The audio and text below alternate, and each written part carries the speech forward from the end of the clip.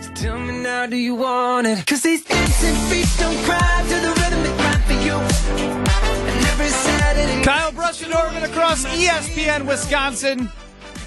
Yeah, finally did a good job saving some time for Jason Wilde. He's Kyle Wallace, the heartbeat of the show. Brad Nortman, 6x6-year NFL punter. Homeboy Chris is back running the show. Jason Wilde, welcome in. Hi, guys. How are you? Oh, Not man. well. trying to take care of Kyle. We're working through it. Uh-oh. Kyle. Jason? Doing all right, buddy? He's come to the realization that he's not very happy with the president and general manager.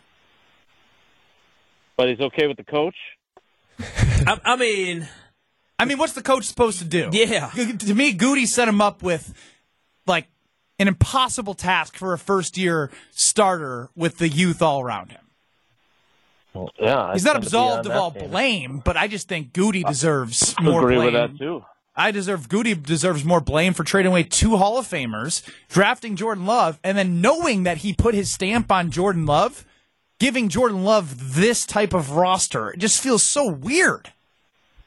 Yeah, I think the one part you said there about you don't absolve LaFleur of blame, I think that's important because, you know, in our sports commentary realm, it feels like you always have to pick sides, right? It's this guy's fault. It's this guy's fault. And there's, you know, you guys used to do the pie chart of blame, and it's not 100% Goody. It's definitely not 100% the head coach, but they both have their portions of it. But I would say that, you know, I believe that Goody has put them in a position where, and Matt LaFleur is now trying to kind of stop the bleeding of, well, we're a young team and this is a function of having a young team. He's, you know, trying to eliminate that from the conversation entirely. You know, he kind of got after us yesterday about that, which is fine. But it doesn't, just because you stand up and say, all right, we're not using that as an excuse, doesn't change the fact at how young they are. And Bill Huber from Sports Illustrated asked what I thought was, and I even texted him during the press conference to say this, he asked a fantastic question of the head coach today, and he said basically, you know, with everything, you've talked about this mistake and this problem and that problem. With all that, can you even get a big picture view of where you think Jordan is in his development? And, you know, LaFleur obviously tried to say very positive things about Love, which is his job. But I think Bill's right. Like, I don't know how you can know one way or the other based on what he's surrounded with, how much of it is he's not a good quarterback and how much of it is if you put a bunch of decent to / good players around him. Like, let's swap Brock Purdy and Jordan Love. Right now, I know the 49ers have lost 3 in a row. But, like, Brock Purdy was the toast of the NFL, Mr. Irrelevant, you know, leading this team to all this success. And 10-0 the 49ers were in his first 10 starts.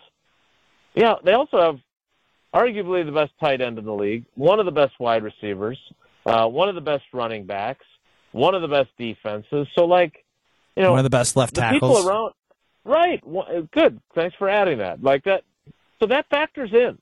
So again, we all believe that this was meant to be a fact-finding mission this year about this team. But if we're being honest, the way they built the offense makes it a little bit harder to discern those facts. It makes it a lot harder. Well, I think you pointed us, because we had this on the sheet. Now I think we're going to go in the 414 hour here, because the team is so bad around him, will we be able to give a fair assessment of Jordan Love this season? Because the whole goal of this season was to assess if Jordan Love is the guy moving forward, but it almost feels like an impossible task based on what's out there. Well, unless Goody doesn't think that was, like, that's what we think the task of the season was, right? Like, maybe what Goody thinks is, you know, and this is, again, some of the things he said, but more importantly, the contract they signed him to instead of the 5th-year option. What they basically said was, this is a 2-year fact-finding mission. And Goody's idea is for these guys to grow together. So if all these growing pains hit now, and next year they've gotten through so many of them that they're much better equipped to be successful, then maybe in his mind he doesn't need this to be a referendum this year on Love. As long as they're good enough not to have one of the top 2 picks and have to choose potentially between Drake May and Caleb Williams, then, if they're a top 5 pick or a top 10 pick, they can go get, what does Tausch call him, Maserati Marvin Harrison Jr. That was a Gus Johnson thing.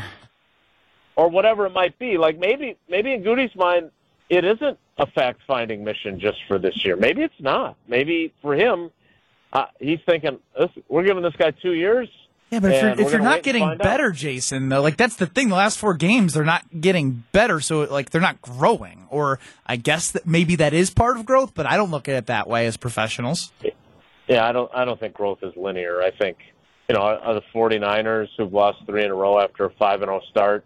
Yeah, but you have a history of what that anymore? Team is.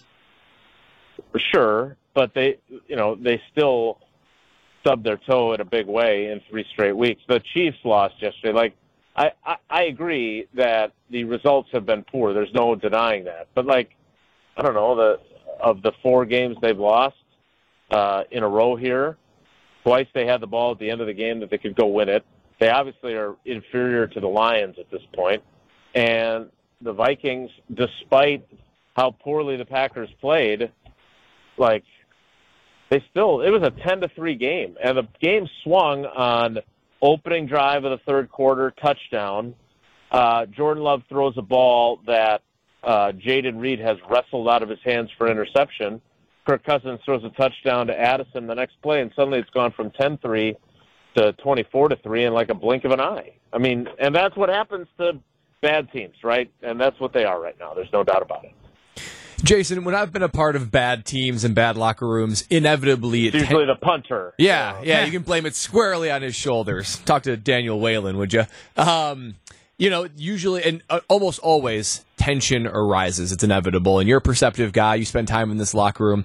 Where do you think the tension is most felt? Is it defense to offense, LaFleur and Goody, old, young? Where do you think there's the most tension right now in that locker room?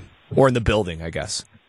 Yeah, that's a really good question. And I personally, even though I can't say that I have sensed it, I would guess, we were just talking about this after the press conference, I would guess, because in every NFL team, even the ones that are succeeding, there's an undercurrent of the coaches always thinking that the personnel guys think more highly of a player than they should because they drafted him, so they think he's good.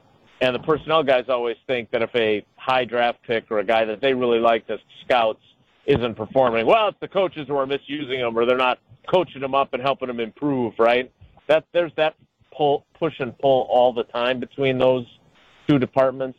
But based on what we just had a pretty long conversation about, the way they've chosen to structure this offense, I just don't think there's any way that there isn't tension between the coaching staff and the personnel department. And it's from both ends. I'm sure those personnel guys are like, hey, look, we gave you all these high picks. You guys just don't know how the hell to coach them. Jason.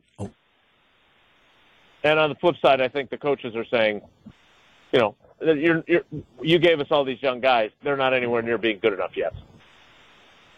Jason, question here for you, clearly. Is it time to sell? Well, I'm glad you announced that was a question, Kyle. I appreciate that. Yes, I would sell. I would sell Preston Smith. I would sell on Devondre Campbell. I think both of those guys are good players that are veterans that could really help contenders. I think they've got guys behind them that can play right away.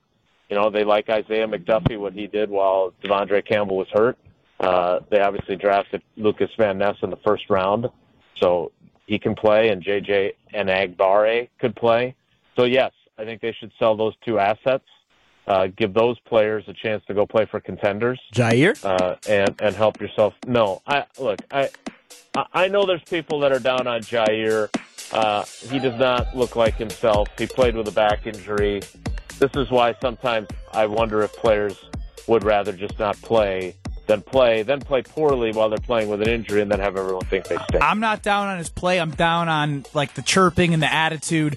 that 10-3 drive out of the half, KJ Osborne had 4 catches for 60 yards. Jair got beaten on assignment. Nixon leveled him, and they celebrated and dapped each other up and smiled while they drove all over their faces. That bothered me. But that's Matt LaFleur's team right now.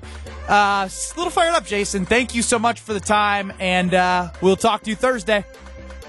Sounds good, guys. Take care. Be good. That's Jason Wilde. More of us in 2 minutes. Next, Rutledge and Hamilton and Madison.